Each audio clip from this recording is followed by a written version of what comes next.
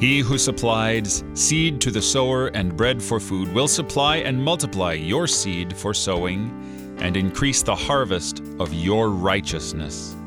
You will be enriched in every way, to be generous in every way, which through us will produce thanksgiving to God.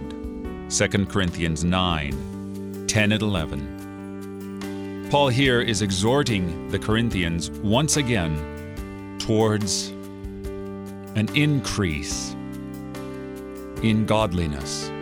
Because who is God but the giver of every good gift? Who is God except the one who gives everything, and we who merely receive it all?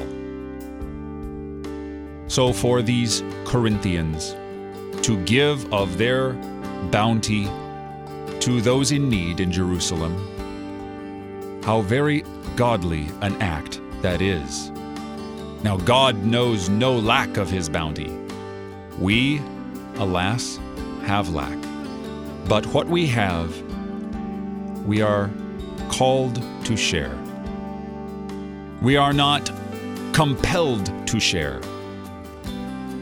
It wouldn't be sharing if it was under compulsion. Charity is an act of love, not an act of oppression. Give generously. You're listening to Oratio, part of your morning drive for the soul here on Worldwide KFUO, Christ for you, anytime, anywhere.